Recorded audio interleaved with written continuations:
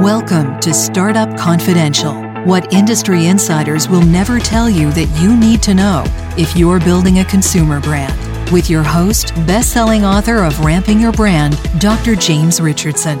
Let's do this. Welcome to episode 84, The Challenge of Marketing to Your Fan Behavior. I imagine many of you have watched some or all of the famous Mad Men series on AMC. If I'm right, then you know that the lead anti-hero, Don Draper, was not a fan of consumer research. He preferred to sleep with the market researcher over listening to her report. American marketing remains plagued by a disinterest in strategic marketing to known behavior within a defined audience. Only the slowest growing industries like big food have taken this very seriously because they have no other choice.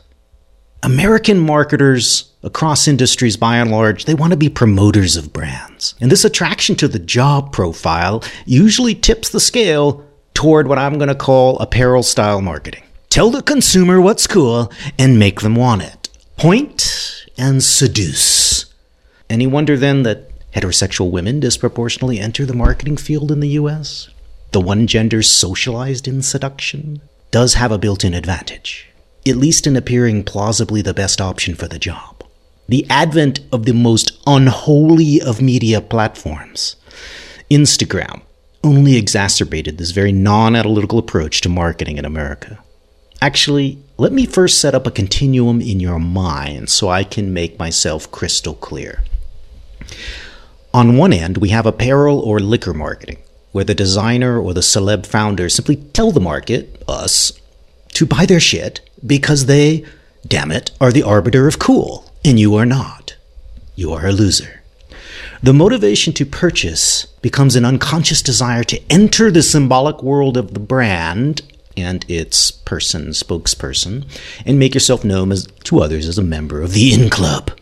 It's about pitching attractive rarity, and that's really all that cool is sociologically. It's all based, this kind of apparel-style marketing, it's all based on contextual point and seduce.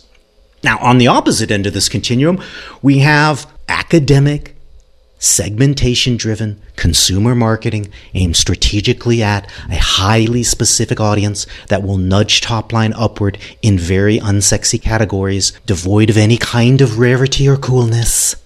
And that, to be super clear, is the world that I got trained in. The fashion world is notorious for creating trends and rocketing brands to unicorn status again and again. This started, some might say, with Ralph Lauren in the 1980s and kept repeating itself again and again, most famously, I believe, in the crazy Kate Spade handbag trend of the 1990s when you could now stuff your boyfriend in your handbag. It was so damn big.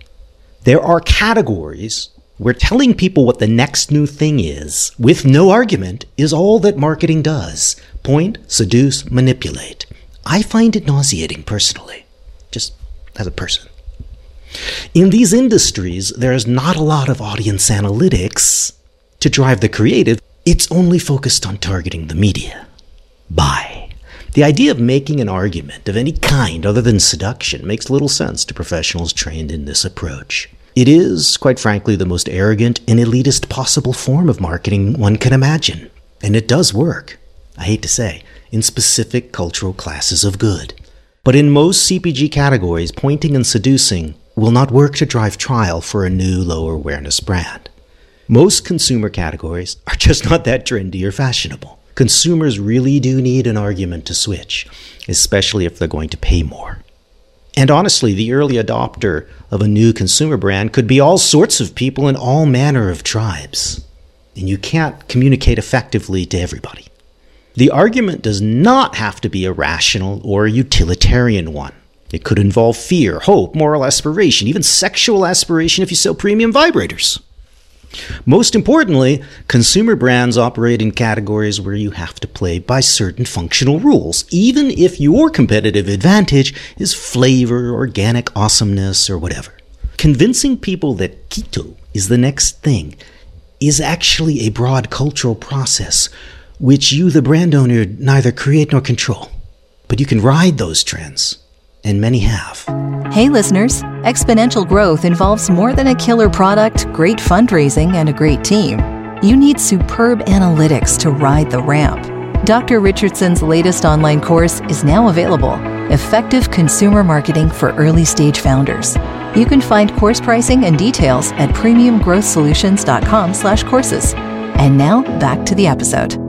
The recurring presence, as many of you have noticed, especially if you read my book, the recurring presence of attribute fads and trends does not mean that consumer brands should simply take a celebrity marketing approach to the art of persuasion, assuming that everything is going to be dead in 5 years. Like a fashion trend. It's simply not the case. And it would be a very expensive option, best suited for large public holding companies to begin with, or certainly overfunded ones, venture capital funded ones. Instead, the style of persuasion that I recommend and describe at length in my newest online course is one where you make your products agents of transformation in the consumer's ordinary life through storytelling. Now, conveying the human context and emotion of this everyday magic with humor, playfulness, and some kind of creative shock and awe is what works to transform your dull, low-awareness product line into something super enticing that people want to try quickly, even if they weren't that dissatisfied with the thing they're already using. The key with creative that works in CPG is not actually an academic-style quantitative segmentation. Sorry. Those are generally unnecessary until you hit the later stages of slow growth. What you need as an early-stage, rapidly growing company is simply to identify the killer outcome during usage and its emotional power. This is not actually rocket science, but if you don't talk to your consumers at all, if you're a little laptop fundraising jackass, then you won't know this.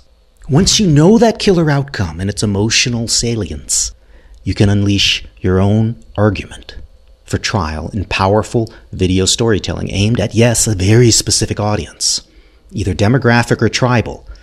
And you pick that audience based on their enthusiastic repeat purchasing presence within your fan base.